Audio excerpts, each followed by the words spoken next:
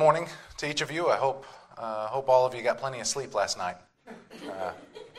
Fireworks going off at all hours of the night because it was the New Year somewhere in America. 9 and at 10 and at 11 and 12 and 1 all throughout the night. Yep. So luckily, none of our boys heard any of that. It didn't wake any of them up. So we got lots of sound machines going on in their room so that they don't hear any of that. But it is my family and I's pleasure to be here again this morning. Thank you again for having us. Before we begin, I would not want to begin a service in the Lord's house without first acknowledging His presence. Will you bow with me in prayer this morning? Our Father and our God, we thank you for this day. We thank you for your love and for your grace. We thank you for sending your Son in the likeness of sinful flesh and for sin to condemn sin in the flesh, that we would no longer serve it, but that we would serve you. We seek to do that this morning. We seek to know you, to understand you better this morning. May you be pleased to open our ears, our eyes, and our mind, and our hearts to receive your word, to believe it, to trust in you in all of our ways. Lord Jesus, you did say where 2 or 3 are gathered together in your name, there you are in the midst thereof. We know that we have met that condition. We know you are here. We desire your presence, your guidance, and your wisdom. We ask that you'll give this preacher utterance, all of your preachers and teachers today. Give them utterance that they may preach the word aright, that they may teach your word in a way that's well-pleasing in your sight. Cause us all to believe it, to trust in you for all things, and we'll give you the praise and the honor and the glory for it. In Jesus' name we pray. Amen. We open the Word of God this morning to the book of the Revelation as we continue our study through the book of the Revelation of Jesus Christ. It's been several weeks, if I remember correctly, since we've examined this book. Was reading a commentary that I was recently given on it. And the commentator said that this is that Jesus Christ gives us the end times in the book of the Revelation. That's the point. That is not the point. He does give us the end times in the book of the Revelation. That's not up for debate. But the whole point of the book is to reveal Jesus Christ to us. That is the point of the revelation of Jesus Christ. It opens our understanding to who Jesus Christ is in His glory. We see Him in His earthly ministry in the Gospels, and the book of the Revelation shows us who He is and what He does in His glorified state.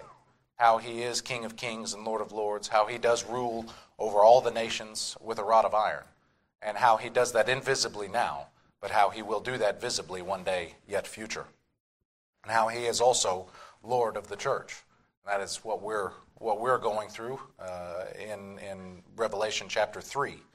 I've got in my notes, and chime in if I'm incorrect, I believe we left off at verse 10 of chapter 3, where we've been going through His message to the church the church in Philadelphia.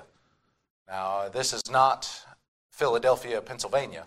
This is the city in which that city gets its name from. Philadelphia in Asia Minor, which is in modern Turkey. We've gone through verses 7 through 9, but just as a recap, let's go through them quickly. And to the angel of the church in Philadelphia write, These things saith he that is holy, he that is true, he that hath the key of David, and he that openeth and no man shutteth, and shutteth and no man openeth. Now he's telling John to write this to the messenger. Angels are messengers. Not every time in the Scriptures does an angel refer to the creature we know of as angels. We've noted in the past, Judges chapter 13, where the angel of the Lord appears to Manoah and his wife, and Manoah ends up realizing that is God Himself. That is not a creature. That the angel of the Lord is not a creature. It is the Lord Jesus Christ. He is the messenger of the Lord. He is also the Lord Himself. He is the one who God sent to do what it is that He desired for Him to do. He has not just been God's beloved Son in whom He's well pleased since Bethlehem. He's been God's Son in whom he's well pleased since everlasting, since eternity. He is the one who was begotten in eternity, as we have seen in Proverbs chapter 8 and elsewhere. So messenger is what's meant here, the one that would carry this message to the church in Philadelphia. These things saith he that is holy, or he that is set apart. It is the Lord Jesus Christ. If you have a red letter Bible, you'll know that this is the Lord speaking. He that is true, he that is the truth. Remember, he said that he himself is the way, the truth, and the life. He that hath the key of David. He has the keys of death and hell, as we see in chapter 1. He has the keys of death and hell. I'm forgetting where that is. Regardless, he has the keys of death and hell that we've previously seen in the book of the Revelation. But he also has the keys of the kingdom of God. He has the keys of death and cursing. He has the keys also of salvation and blessing. He is the one who is ruler of the kingdom of God, and he gets to determine what it is that comes from the events. He is the one who determines all of these things, for all authority, all power, all exousia, executive authority, has been given, or executive power, meaning authority, has been given to him in heaven and on earth. He that openeth and no man shutteth, and shutteth and no man openeth. He gets to determine not only our knowledge of the Scriptures. He's the one who opens our understanding. We saw in Luke chapter 24. Remember, in Matthew chapter 13, he acknowledges that the disciples, who would become apostles, blessed are your eyes, for they see. Blessed are your ears, for they hear. He acknowledges that they've been born again already, Matthew chapter 13. But in Luke 24, it says that he opened their understanding that they may understand the Scriptures.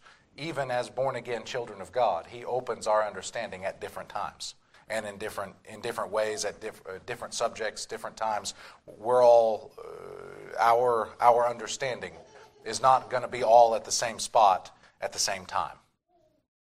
Why did God make us? Why God has the power that he could have just, as soon as we're born again, made us believe absolutely everything exactly the same. One reason I think that he doesn't do that is so that we might learn to unconditionally love one another. Because if you think, how easy is it to love someone who's just like you? Do not the publicans the same? But it's much more difficult to love someone that's not exactly like you, that doesn't believe just exactly like you. You know that God loves us unconditionally? There isn't a condition for his love. And he tells us to love one another just as he loved us. John, 1 John, all especially the writings of John tell us that very thing. Something for us to take note of. But his power goes further than that. He's the one that opens and no man shutteth. He's going to talk about a door has been opened for this church later on that no man can shut. Very possibly a door of evangelism. For we'll see that this church had little strength, little ability. They had a small number of people. They couldn't do many things. But they have a door opened for them that no man can shut. I know thy works. Behold, I have set before thee an open door, and no man can shut it. For thou hast a little strength, and hast kept my word, and hast not denied my name. A door before them that no man can shut. I don't know exactly what that door entailed. It is my guess that since they had little strength, as the Greek word dunamis, there's two words for strength and power in the New Testament, dunamis and exousia. Exousia, I've already mentioned, executive power, meaning authority. That's what Jesus has, Matthew 28. But dunamis is many times referenced as when the Holy Spirit came in power. That's in dunamis, dynamic power. Where we get our word dynamic and dynamite, things of that nature, referring to doing wonders and marvels and miracles. But here, this little strength, this little ability, they didn't have the ability to do many things. They had a small number of people. When you have a small number of people, naturally, you can't accomplish everything that you intend to accomplish as a church body. But because they have kept his word and they have not denied his name, even though they could have compromised. They could have compromised with the world and maybe won some favor with the world, but they didn't do that. They could have advanced what they wanted to advance had they compromised, but they chose not to. They did not do that, and because of that, the Lord opened a door for them that no man could shut. Behold, I will make them of the synagogue of Satan, which say they are Jews and are not, but do lie. Behold, I will make them to come and worship before thy feet, and to know that I have loved thee. And as always, if there's any comments, questions, you would like to discuss something further, feel free to chime right in. Here, the synagogue of Satan, which say they are Jews and are not. The true Jew, as we've discussed before, is not the Jew that was just circumcised in the flesh, the circumcision made with hands, but the Jew that also had the circumcision of the heart. Romans chapter 2 discusses that. Philippians chapter 3, verses 1 through 3, where Paul tells the Philippians, don't beware of the concision, the mutilation of the flesh. Beware of the Judaizers. He's talking about the Judaizers. Don't follow them. Follow, for we are the true circumcision. He's talking about himself and Timothy. Timothy was a Jew. You go to Acts chapter 16, you'll see that his mother was a Jewess, and Paul had him circumcised because Timothy was a Jew.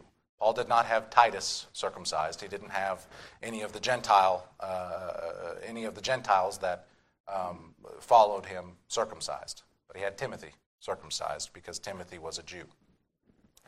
So these that say they are Jews and are not, they're not true Jews. They may be of the blood of Abraham, but that's not what makes a true Jew. A true Jew is one that has the blood of Abraham, but also the circumcision of the heart, a new birth. That is what the circumcision was to picture, was the new birth. So these say they are Jews and are not. They're not true Jews. They lie and say that they are. For there is the true Jew. You see other references to the Israel of God in the book of Galatians, if I remember correctly. That is the Israel, the true. Not all Israel are Israel. Not just because they're descended from Jacob are they the true Israel. The true Israel is found within Israel. It is smaller than Israel, just as Paul says in Romans chapter 9, for in Isaac shall thy seed be called, not in Ishmael. It's an ensmallment of the true Israel. The Israel of God is found within Israel, the true Jews, the ones that have the circumcision of the flesh and of the heart. He will make them know. He will make them come and worship before thy feet, and to know that God, that the Lord Jesus Christ has loved Gentiles. Now that was preposterous to them. Can you imagine reading some of the texts of the Old Testament that said things like, Egypt shall come up to Jerusalem? Or when Egypt does not come up to Jerusalem to worship, to offer sacrifices, that rain will be withheld? Now we know that that's talking about a future time because there's no reason for them to come to Jerusalem. But nevertheless, as a Jew reading that text and wondering what could that possibly be referring to, not understanding there's going to come in the future a drastic change in how this world operates when the Lord Jesus returns. But they would acknowledge that these are God's people, that these not true Jews would acknowledge that yes, God loves Gentiles as well. Would have been a preposterous thing in their mind, but the Lord Jesus says that he'll make them acknowledge that truth. And we pick up at verse 10. Because thou hast kept the word of my patience, I also will keep thee from the hour of temptation, which shall come upon all the world to try them that dwell upon the earth. We've examined this verse in the past. You may not remember it. I preached a message regarding not specifically on this text, but this text was used in that message. Because this church, not just individual members, but because this church has kept the words of his patience, the words of Christ's patience, they have walked in his ways. He hasn't said anything bad about them, and he won't. He has nothing against them. The church in Philadelphia, one blessing about being a small church, it's much easier to follow God's word with a small number of people. Remember how many people were added to the church in Jerusalem? It was, yes, about 3,000 souls were added unto them on the day of Pentecost. Now that was added to the church at Jerusalem. That's a large church all of a sudden. To practice unanimity. Can you imagine what it would be like to get at least 3,120 souls to agree on absolutely everything? That would be terribly difficult. You probably wouldn't be able to get anything done if you were following what the New Testament teaches about unanimity in the church body. It would be, which is a fancy word for saying 100% vote. The vote is unanimous. Everybody agrees that yes, this is what we should do. And I know if I remember correctly, you guys practice that. I know we do that at Bethel many times over and over and over in the New Testament. Be ye of one mind, be of one accord, be of one heart, singleness of heart. Time and time again, it is said to be that way. And so my wife and I practice that in our marriage. We practice that in our local body and there in Choctaw, and I'm pretty sure you guys follow that as well. And it brings about peace. It is a blessing to have peace in all of life, especially in a church body. But this is a small church.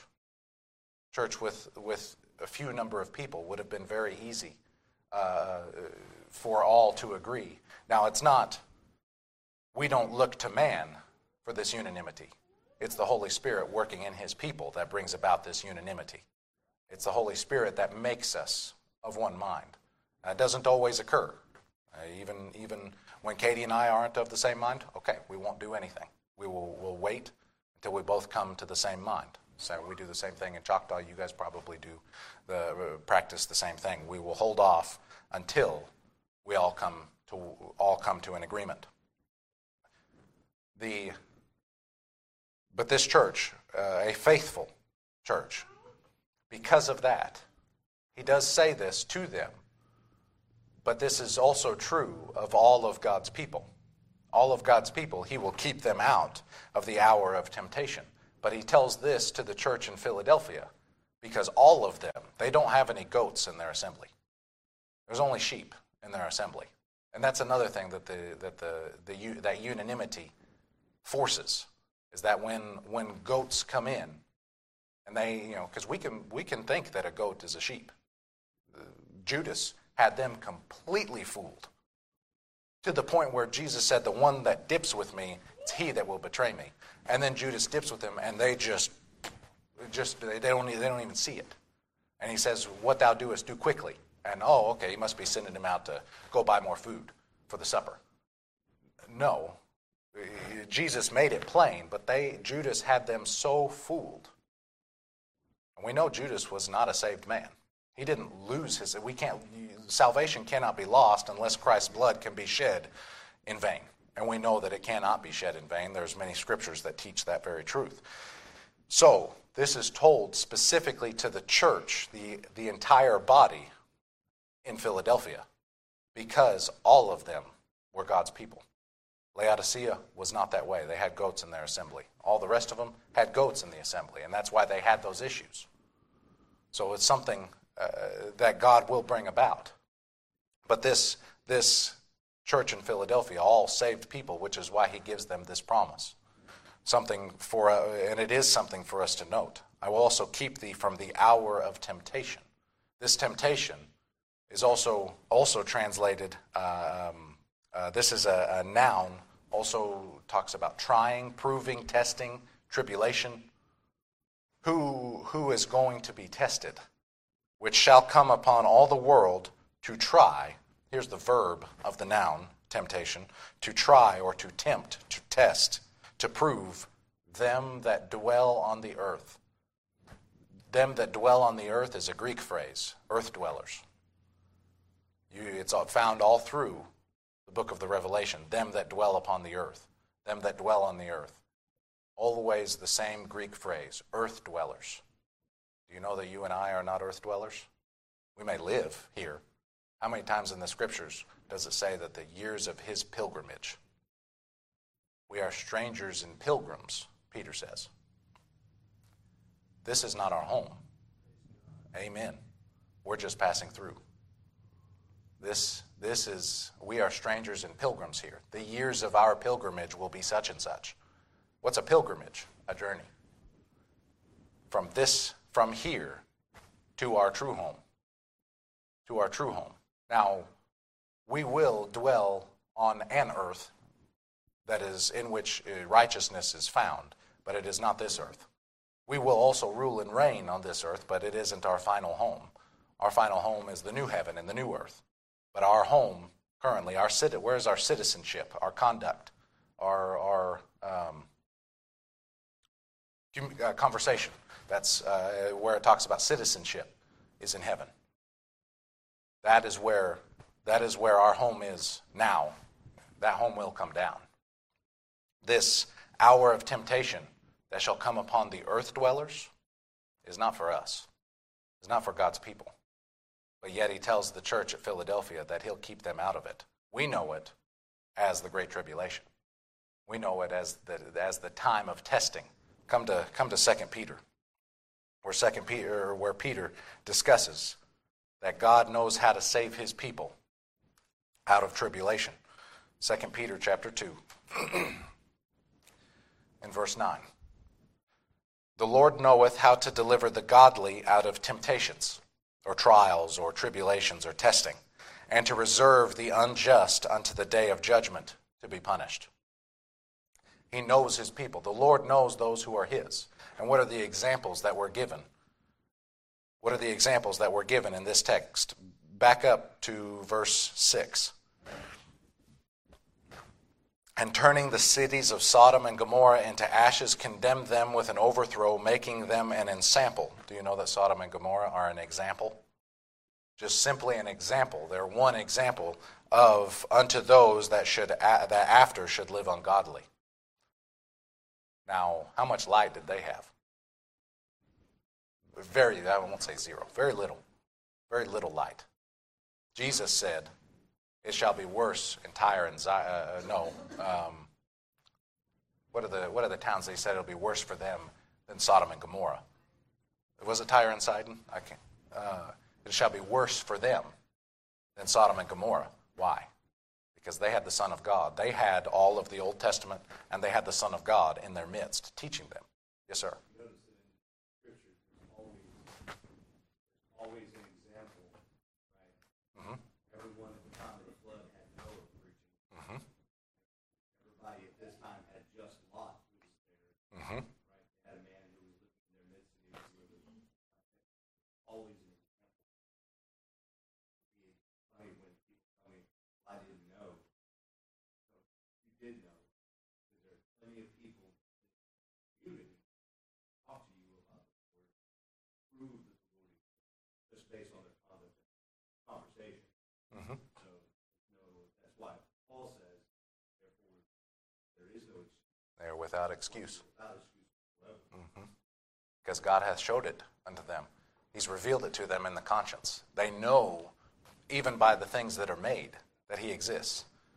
Because my children will look at a building and know innately that it took a builder. Every house is builded by some man, the book of Hebrews says. But he that built all things is God.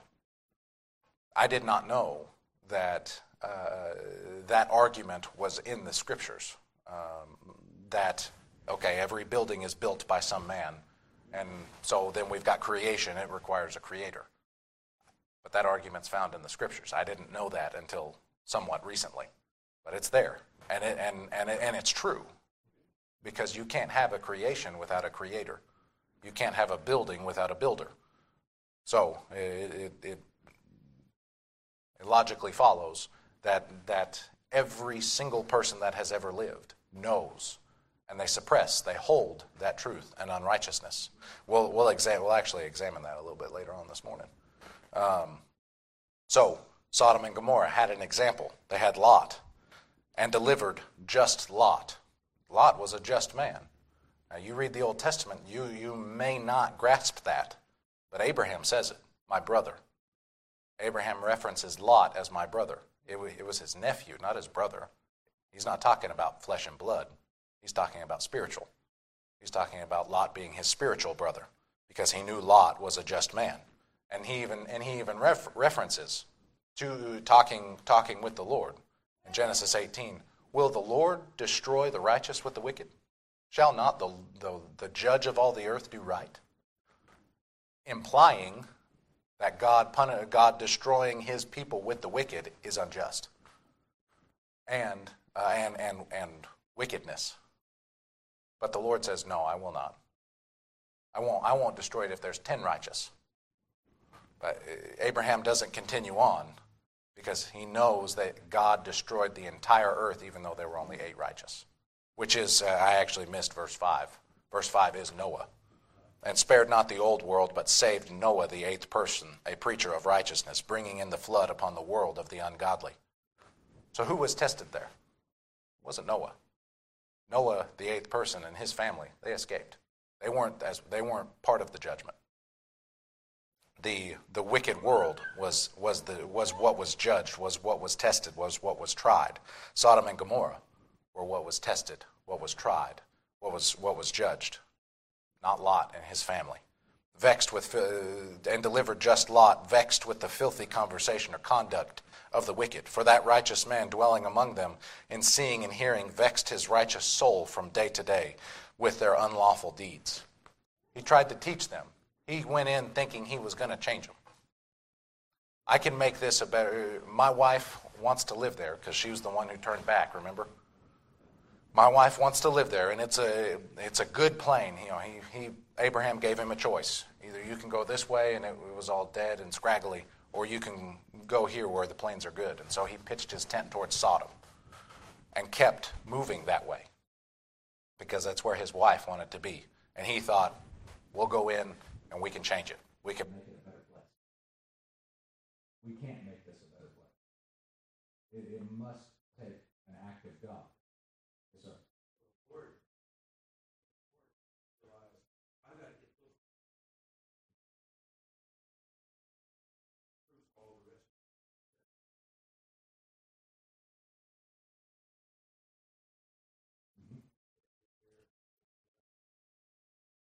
Right. Today, realize we're not. Faces our sin. Right. Yeah, absolutely.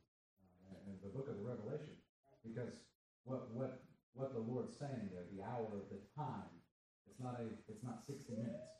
Hour, day does not always refer to 60 minutes and 24 hours. When you say back in my day, you're not talking about a 24-hour day. You're not talking about a 12-hour day. You're talking about a period of time. The hour, the period of time of temptation, of trial, of testing that shall come upon those upon the earth. He's teaching that I will take you out of that time period in which they will be tested. And I understand that not everyone believes that way, and that's okay. I love you anyway. even though we may believe slightly different things, that's okay. That's okay. You don't have to believe just like me. I love you anyway. But in the book of the Revelation, because there will be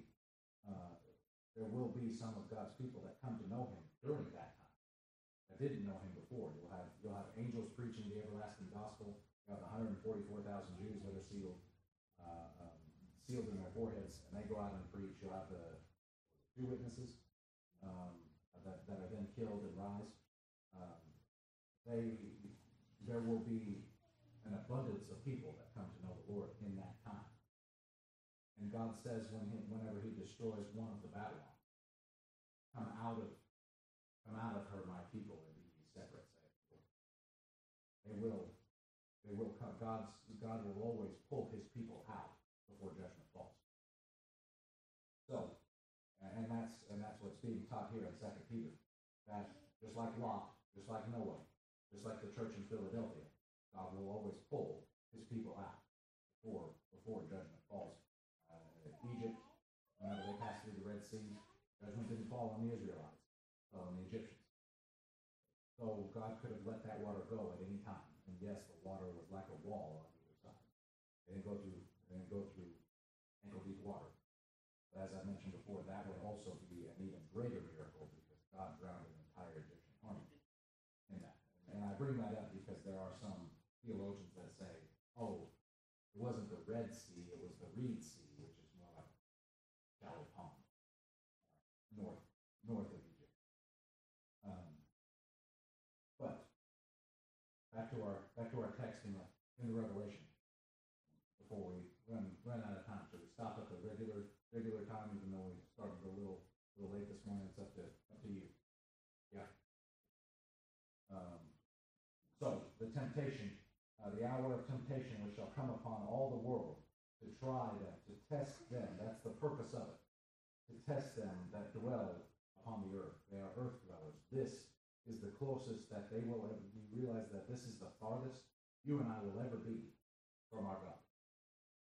This is the closest the wicked will ever be to heaven. This is the closest that they will ever be. They'll spend eternity in the lake of fire that burns with fire and brimstone, which is the second death. They'll spend some time in hell before them.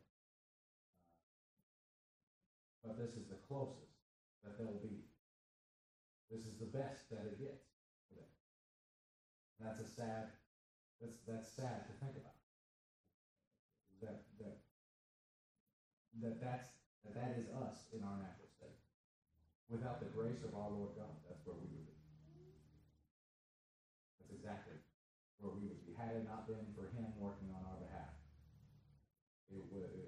that's the boat that we would be in. We would be lost. By the way, lost implies ownership. We were the sheep that went astray, and we were somewhere before. We were chosen in him before the foundation of the world. We were lost when we were placed in Adam. We fell. And we were up again, which meant we were upright at some point. If we fell, we were upright before then. So, but the purpose of this will test them that dwell on the earth, that this is their home. It will test them. It will judge them. It will tempt them. Judgment will fall one day. I do not know when, but I know every day we get a day closer. We look forward. We look forward to that day. We look forward to the coming of our Lord Jesus Christ.